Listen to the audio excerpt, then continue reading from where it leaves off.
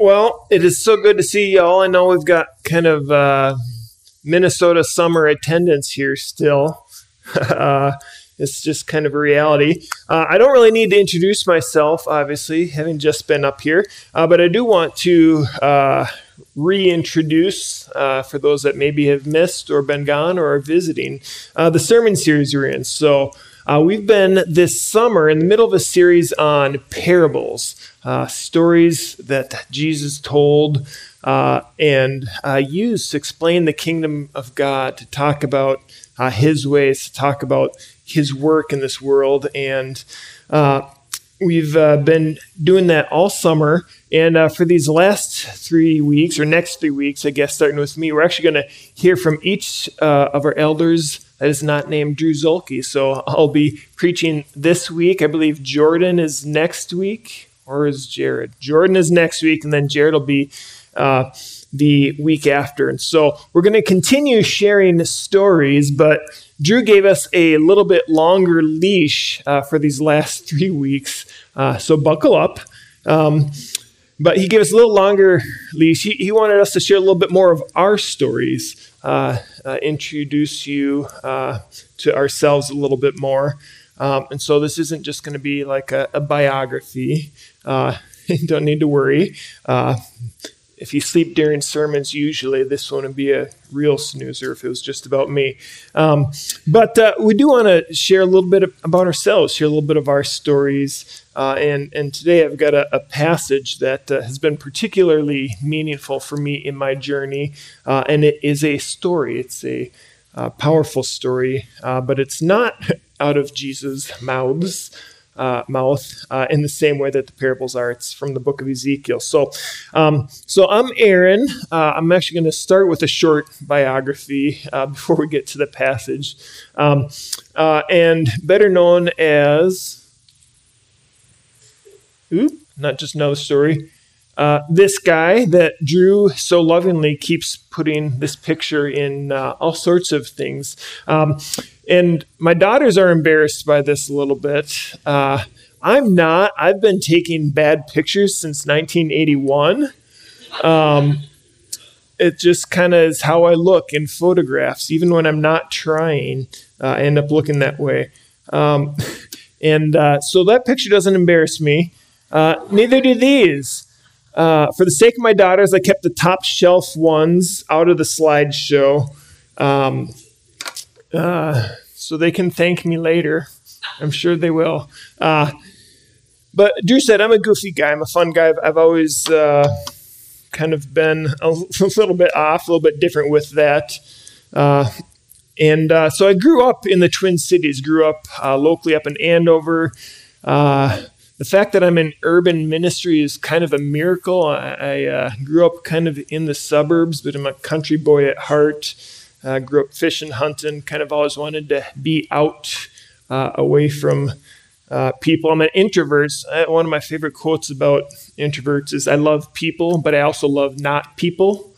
I love not people a lot, even as I have this calling from God and feel so blessed and privileged to serve and love and walk alongside others. But grew up in a believing home.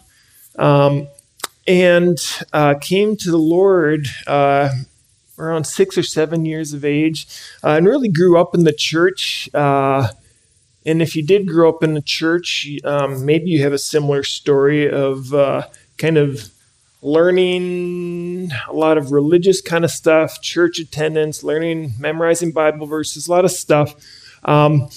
But it took me at least, some hard things to begin to actually look at faith for myself, to look at Scripture for myself, to really make my faith my own. And so I have a number of those experiences that have helped me do that. Some of them really good experiences, meeting my wife in college, having children, my calling into ministry, all sorts of things that have helped me live out and grow in this faith. But one of the big things that really has helped me in a hard way, examine my faith and look at Scripture and trust in God in new ways, is my journey with anxiety and depression. And I've mentioned this from the front before, so maybe it's not a surprise, but I didn't show any pictures from my teenage years, not because they're too embarrassing. Clearly, I don't have a line for too embarrassing. But I wanted to visit that because that's really when anxiety and depression showed up for me. Oh, I also wanted to say I'm not the only elder at Hope that takes weird pictures. This is Drew. There's a story behind this, and you should ask Kelly to tell it, not Drew. But here's me in middle school, and it is awkward, and it's awesome. But this is around the age when anxiety and depression really first showed up in my life. I didn't know what it was, actually didn't have a name for it, didn't have any sense of what that was for maybe nearly a decade. I just thought I was broken, inferior, less than, unlikable, unlovable, all sorts of things that anxiety and depression can tell you. I had those swirling around in my life for a long time. And amazingly, my choice of those glasses or that t-shirt didn't play a part in my anxiety or depression. In case you're wondering, that is a picture of Michael Jordan palming Spike Lee's head on that shirt. It's pretty amazing. So about that age, I started having all this stuff coming up inside me internally that I didn't know what to do with. It's really some hard years, some dark years, but I also kind of figured some things out mostly by accident, on caring for myself, on coping, on adjusting, and made it through high school, made it through college, and kind of had some things to hide it or run from it or cover it up. And into marriage as well. I think early in our marriage, there's some things here or there, some difficulty sleeping, some stretches where anxiety creep up. It really wasn't until about 7 years ago that it all really kind of came to the surface. You know, my kind of self-diagnosis and self-treatment started falling apart. And really brought me to understand my faith, to look at Scripture in a new way. And so that's what I want to do today. I actually want to go to a passage that has been tremendously helpful for me. It's a story of redemption. Here's some of my journey through anxiety, just the cloudiness of thoughts, the loneliness, the kind of pressure. But one of the really important things that I've learned that I didn't have words for, I didn't have language for when I was younger, was understanding that my perceptions, especially when I'm struggling with anxiety and depression, dealing with hard circumstances, when my circumstances are piling up, they don't always match reality. And they don't always match the ultimate reality that God is working in my life and in this world. And so we're going to look at Ezekiel 7. I chose a cartoon version of this for a picture because a lot of the images of Ezekiel and his ministry are the stuff of nightmares. You look up and there's some crazy gothic, all the skeletons, all the blood and guts, all the craziness. There's a lot of judgment and hard things. So we went with the cartoon version. But we're going to look at Ezekiel today. And we're going to see how the words he shares, the prophecies he gives, help Israel look beyond their circumstances to a deeper reality. And that's what a lot of biblical prophecy is doing. It's helping people, not just in the future, but in the moment, interpret what is happening. And so for Israel in Ezekiel's time, they had some incredible stuff going on, some really hard stuff going on. And the people of God are trying to figure out what is happening. What sense can we make of this? And in this passage, he'll show them reality that is different than perhaps what circumstances might tell them. So we're going to look at Ezekiel here, and we're going to look at how do we see things rightly? How can we look at God's word and mine out the truth of Scripture so that we can see things rightly beyond just what situation and circumstances might tell us? So Ezekiel is ministering in a time of tremendous loss and pain. I saw and did some crazy stuff. So the people of Israel at this time, they're experiencing judgment from God in the form of conquest and then deportation at the hands of the Babylonians. And actually, as Ezekiel is writing, he hears about the final destruction of Jerusalem and the temple when he's already been in Babylon for several years. So he's like in the midst of this incredible cultural, national loss. And so the book itself, for 24 chapters, Ezekiel is going to lay out all the reasons why the exiles are facing that reality. And it's 24 chapters of God's judgment and Israel's sinfulness, of their idolatry, of their wickedness, of their participation in injustice and oppression, of the wickedness in their own hearts. It's really grim stuff. And so for 24 chapters, Ezekiel is lifting up God's holiness and his righteousness and his goodness and Israel's unfaithfulness. He talks about whoring after the other gods, after other things in this world, all sorts of powerful language, and just this rampant sin of Israel that brings about God's judgment. And so 24 chapters of that, both individuals and communities, the community of God chasing after other gods, reviling God's laws. They're all this dark, heavy stuff. And then the next next 7 chapters, Ezekiel talks about God's judgment on the nations. So Israel isn't alone in idolatry, in sinfulness and wickedness and oppression. And so you get 32 chapters that are just grim. They're dark, they're heavy, and it's God's judgment on sin. So those 32 chapters, he's basically preaching Romans 3:23, right? For all have sinned and fallen short of the glory of God. And he's also preaching the first part of Romans 6:23, for the wages of sin is death. And so consider that this is the buildup here for 32 chapters. Is all this heaviness, this darkness, feeling the weight of sin in the world and in our lives. Thankfully, he does get to Romans 3:24, where all are justified freely by his grace through redemption. And he gets to the second half of Romans 6:23, where the gift of God is eternal life.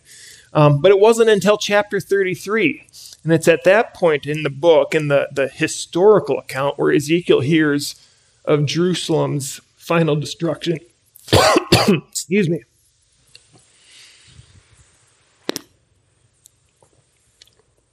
And so, chapter 33, he hears of the temple being destroyed. And stop and consider that for a moment. He's been in exile for years already. All the leaders, all the people have been scattered, families torn apart. This was done through conquest. There are families broken and shattered by separation, families broken and shattered by deportation, families broken because of death in battle. All this loss, new place, loss of every material, everything. And they're sitting there and they're looking, God, what is going on? What do we make of this hardship, this pain, this terror? It's at this point where the story takes a turn. You'd think in this lowest of low moments, if ever there was a time to kind of sit around and lick your wounds, to lament, they had been lamenting for years in Babylon. God offers a word of hope, and it's really remarkable here in chapter 33. So he's already in this exile for several years. People feel abandoned, lost, cut off, without hope. We turn to chapter 37 here, right? So there's an old song that you're familiar with, maybe, that comes out of this passage. The foot bone's connected to the... No one knows? Carolyn knows? the leg bone. All right, you guys know that. The whole anatomy, the whole skeletal structure goes through this song, right? All these different bones connected. That's from our passage today. It's actually an old song, an old spiritual. And I only remembered as a kid the bones connecting to the bones. But the final words of each refrain is, hear the word of the Lord. And that's a big part of this passage today. Hear the word of the Lord. So we're going to look at Ezekiel 37, 1 through 14. I read about the prophet Ezekiel going to a valley of dry bones. And in that valley, God gives some astounding promises. And the original song captures those verses. It says, them bones, going to walk around. Them bones are going to walk around. In the passage itself, we see Ezekiel declaring the word of the Lord over a valley filled with bones so that God will rebuild those skeletons, flesh and bone, bringing them back to life in order for them to see God's promise fulfilled. So let's look at those verses here. I'm not working here with the clicker. Oops, I missed a couple. One of them was a more grim portrayal of Ezekiel's ministry. This is God's judgment. Here we go. The hand of the Lord was on me. He brought me out by the Spirit of the Lord and set me in the middle of a valley. It was full of bones. He led me back and forth among them, and I saw a great many bones on the floor of the valley, bones that were very dry. He asked me, Son of man, can these bones live? I said, Sovereign Lord, you alone know. Then he said to me, Prophesy to these bones and say to them, Dry bones, hear the word of the Lord. This is what the sovereign Lord says to these bones. I will make breath enter you, and you will come to life. I will attach tendons to you, and make flesh come upon you, and cover you with skin. I will put breath in you, and you will come to life. Then you will know that I am the Lord. So I prophesied as I was commanded. As I was prophesying, there was a noise, a rattling sound, and the bones came together, bone to bone. And I looked, and the tendons and flesh appeared on them, and skin covered them, but there was no breath in them. Then he said to me, Prophesy to the breath. Prophesy, Son of Man, and say to it, This is what the sovereign Lord says. Come, breathe from the four winds, and breathe into these slain, that they may live. So I prophesied as he commanded me, and breath entered them. They came to life and stood up on their feet, a vast army. Then he said to me, Son of man, these bones are the people of Israel. They say, Our bones are dried up, our hope is gone, we are cut off. Therefore I prophesy and say to them, This is what the sovereign Lord says, My people, I'm going to open your graves and bring you up from them. I will bring you back to the land of Israel. Then you, my people, will know that I am the Lord when I open your graves and bring you up from them. I will put my spirit in you, and you will live. I will settle you in your own land. Then you will know that I, the Lord, have spoken, and I have done it, declares the Lord. So this imagery of the dry bones, I love this passage because it's got this incredible promise and image of hope. And you can just imagine it. The language is used here. The image is so powerful. And God's ability to bring life and beauty out of the dry bones. For me, this passage really speaks when I'm struggling with my anxiety and depression, when I'm in those hard places, when my soul is weary, when I'm crying out, How long, O Lord? This passage speaks powerfully to me because God sees those dry bones. He sees my inner being. So as we look closer at this passage, I want you to bring to mind the dry bones in your life. Where do you feel dried up, as the passage says, or without hope, or cut off? What are those places? Is it a relationship? Is it that area of sin that you've kind of just, you don't think you'll ever see victory? What is that place in your heart that feels that parchedness? And think on that as we go through. Where are you without hope and cut off? So as God speaks in this passage, he brings before his people a progression of miracles that reveal his tender redemptive care, right? This is a redemption story. We get to visualize God's redemption at work. Each stage brings this pile of bones closer to being whole and holy persons experiencing the blessings of God. And it reveals that we're more than just sinew and bone. It shows us that we're the very image of God and we're meant to enjoy him. So you imagine this valley. This isn't like a valley with the little meadow and the creek going through it, right? You don't have dry bones in a green valley. This is a desolate place. And furthermore, the bones are scattered. They're on the surface. This is actually a battlefield. The Lord talks about these are the slain. This is a place where people have been destroyed. And their ruins, their bodies have been left for the birds and the beasts to scavenge, not even the proper respect for a Jewish audience to not bury the dead. I mean, this jumps off the page, right? This scene, just so evocative of just this shame and dishonor of a lost battle, of unburied bodies, of bones scattered, of a dry and dreary place, right? And God starts working. So this miraculous return to wholeness begins with detachment of bone to bone. My grandpa was a biology teacher, and he used to have a full-size skeleton in his classroom. I actually have the skull from that skeleton. I say it's my grandpa's skull, which it is, but not in that way. My daughter brought it to preschool once with my wife brought it to preschool to talk about some nursing and body stuff and how God makes her body. And kids went home and said, yeah, Miriam brought her great-grandpa's skull, which out of the mouth of a 3 or 4-year-old without an explanation is quite odd. So anyways, my grandpa has a skeleton, 206 bones. Every single one of those bones has its own shape and function, right? You don't just kind of randomly put pieces together. In your hand, there's all these little bones, and they each have to sit in just the right way, okay? They're not interchangeable. Even from this side of my body to that side of my body, I can't move a bones. Every single one belongs in the right place. So there's this valley with very many bones, the scripture tells us, right? Entire place covered with bones. And God is going to sort and assemble each one of those without failing to get the right femur into the right hip socket, right?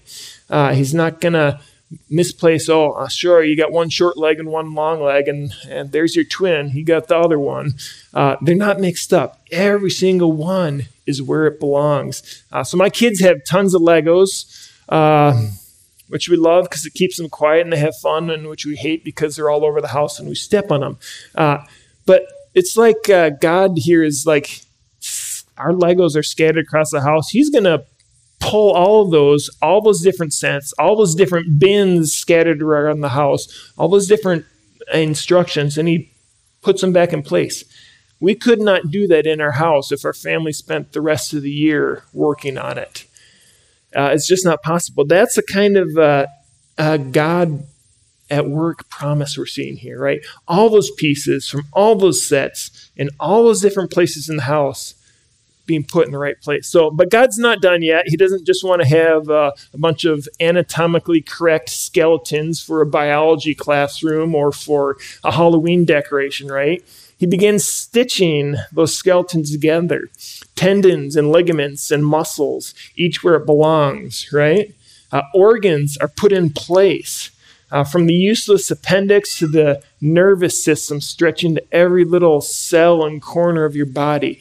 And he stretches skin and hair over it all, returning beauty or handsomeness as he pleases. And still at this point, we only have a valley of nice-looking corpses. Right? The passage tells us they did not have the breath. Flesh and bone, but devoid of life. But God doesn't want to run a morgue. He's not here just to kind of reconstruct some bodies, right? He calls for breath, his breath, to enter into the bodies, bringing them to life. And this passage is very intentionally written out. Dry bones, dusty environment, and breath being breathed into them, right? He's calling Israel to reflect back to the garden. And God takes a handful of dust, breathes, and Adam is there, right? This is an imagery that pulls back to the original act of creation. And so God does that. In a blink of an eye, Ezekiel sees the bodies standing up before him. He calls them a vast army. All of a sudden, the valley of bones is a living, breathing mass of humanity, right? Scattered to... And what happens next is the pinnacle of the miraculous account, right? So flesh on bones is amazing, and return of life is amazing. But what God promises next is his very own breath. God promises to put his very own spirit into them. If you actually go back to chapter 36, that's where God makes that famous promise, replacing a heart of stone with a heart of flesh, and he'll pour his spirit into his people. So it's not just bodies, it's not just living, breathing people. It's his people with his breath, his spirit in them. So he's not just returning them, these bones, to a state of life in a fallen and sinful state. This is a redemption story, right? Through the promised spirit, he shows he's going to resurrect his people to a life where they can truly be whole. With the power of the Spirit at work in them, they will flourish in as full a manner as we can imagine, right? Body, mind, and soul will be resurrected and knit together. God promised to return those bones to a level of life and to fullness that they'd never experienced before. And what's so great about this prophecy is God gives the explanation. Some of the prophecies in the Bible we kind of scratch our heads over. God does the work for us here, right? He does the heavy lifting. He talks about these dry bones, right, are the people of Israel. And he's not primarily just concerned that they're displaced. They're displaced because of sin. He's primarily concerned with the brokenness that they have that needs to be restored and that needs to be redeemed. They don't just need life to move. They need God's Spirit in them. And so this resurrection, this redemption is incredible. And I just love this passage. It's got so much depth. So at the end of it, verse 14, God says, "Then you will know that I, the Lord, have spoken, and I have done it."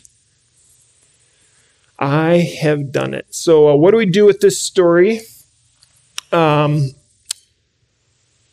starters, it shows us God's immense power, right? This isn't a science lesson. It's not a medical practice.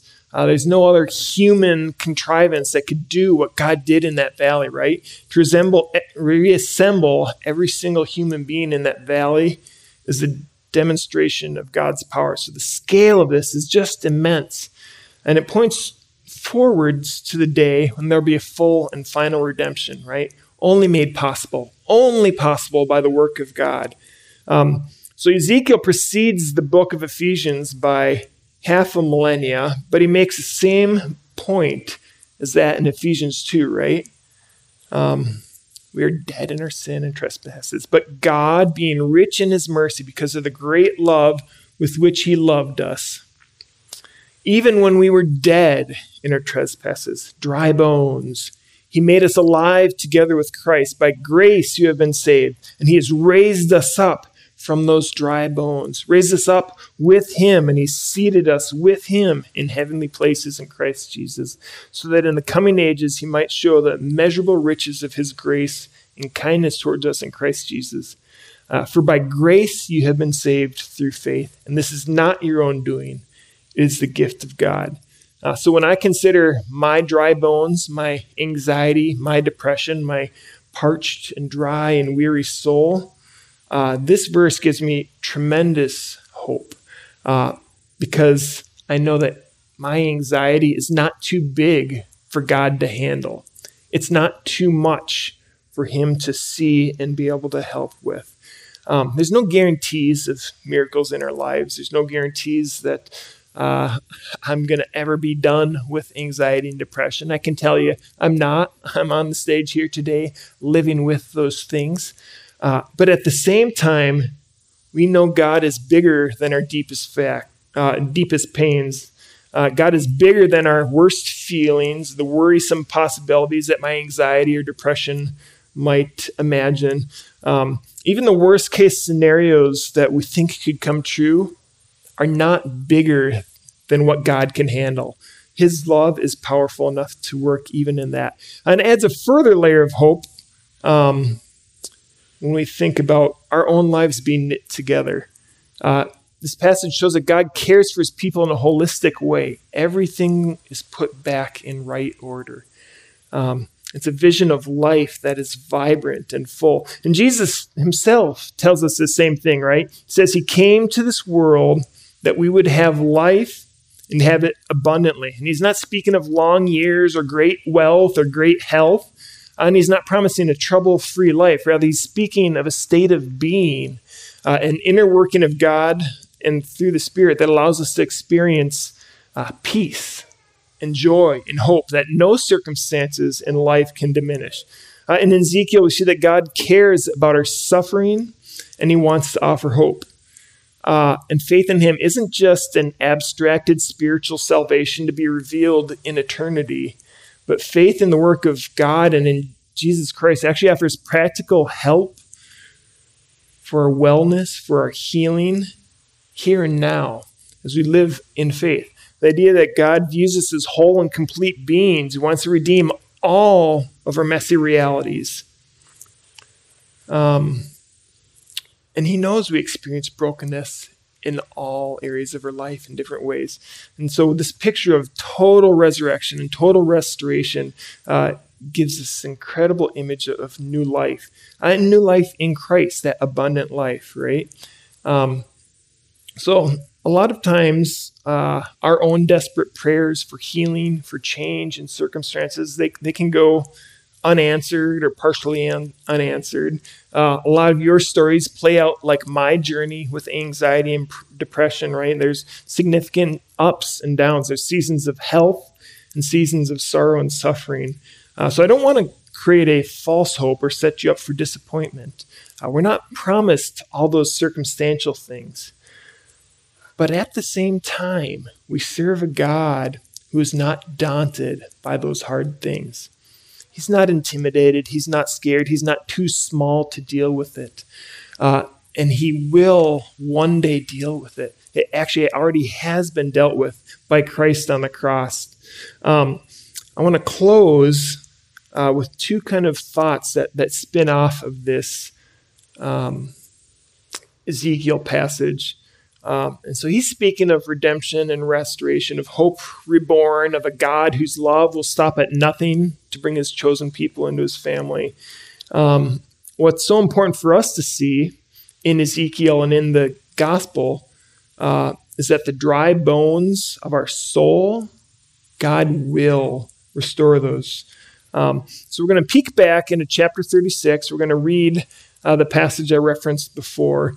And we're going to hear about hearts of stone being replaced with hearts of flesh. We're going to hear about how the indwelling of God's Spirit will allow us to live and walk in a manner that is pleasing to him and that allows us to be with God. So here we go. This is verses 26 through 28, Ezekiel chapter 36. I will give you a new heart and put a new spirit in you. I will remove from you your heart of stone and give you a heart of flesh. And I will put my spirit in you and move you to follow my decrees and be careful to keep my laws. Then you will live in the land I gave your ancestors. You will be my people, and I will be your God. And I underline that last couple of words there. You will be my people, and I will be your God. The work of redemption in our lives, the work of Jesus Christ on the cross, the restoration of our souls, is what allows that last bit to happen. You will be my people, and I will be your God. And that thought actually gets picked up a lot of other places in Scripture, but I'm going to go to my favorite place where that same thought, where this redemption and restoration through the power of God and the work of his Spirit allows him to be our God and us to be his people. And this is from Revelation 21. And I want to finish the service reading this here, where we read again that God's redemption will allow us to be his people and he to be our God. And this will be familiar to a lot of you. Then I saw a new heaven and a new earth. For the first heaven and the first earth had passed away. There was no longer any sea. I saw the holy city, the new Jerusalem, the Jerusalem that was destroyed in chapter 32. This new Jerusalem coming down out of heaven from God, prepared as a bride, beautifully dressed for her husband. And I heard a loud voice from the throne saying, "Look, God's dwelling place is now among the people, and he will dwell with them. They will be his people, and God himself will be with them and be their God. He will wipe away every tear from their eyes. There will be no more death, or mourning, or crying, or pain, for the old order of things has passed away." He who is seated on the throne said, "I am making everything new." Then he said, "Write this down, for these words are trustworthy and true." And I love the finality of this last part. He said to me, "It is done. I am the Alpha and the Omega, the beginning and the end. To the thirsty, to the dry bones, to the weary souls, I will give water without cost from the spring of the water of life. Those who are victorious will inherit all this, and I will be their God, and they will be my children." That Ezekiel passage has so many story angles that spin off into places of hope, resurrection, of new life, the Spirit of God being breathed into us. And I just want to encourage you with that this morning. We serve a God who sees all the messy details. He sees your valley of dry bones. He sees the hard places. And he's tender in his care. He's perfect in his care. Every single piece can be restored through him and will be restored through him, as we see in Revelation 21. No more crying, no more tears, no more pain. I want to leave us with a couple questions here. I don't want to assume that everyone has that relationship with God where Revelation 21 is your eternal reality. If you haven't trusted in Christ, if you've not surrendered to him and received that gift of his breath of life and of his Spirit, there's people in the back praying. You can connect with me, other elders. We'd love to connect with you, talk about that. You can do that now to pray that God would breathe that new life in you. God's power is infinite, as we saw in this passage, and his care is tender. How can you live by faith in this in the days ahead? Maybe it just means your soul is quieted and stilled, knowing that he's powerful and he cares. Last question, who else in your community, other exiles in the journey, needs to hear of God's power and care? Who can you encourage this week with God's power to overcome and his care to make things right? I'm going to pray, and then we're going to close in worship. You can give online through the app if you want. And there's people that'd love to pray with you in the back. And then we have communion in the hallway. We don't ask that you be a member of our church to participate, but we would ask that you've trusted in Christ for life and redemption in him. Josh's going to play a couple songs. I'm going to pray quick. Heavenly Father, you are good and gracious and kind. You are powerful. You do not tremble and quake at the sight of our problems. You do not withdraw because they're too big, but you draw near. You come near through your Son and with your Spirit to breathe new life into our souls. And so we thank you for that. And we pray that we'd be people of hope, people of redemption this week. We thank you for this time in your word and worship this morning. Pray this in Jesus' name. Amen.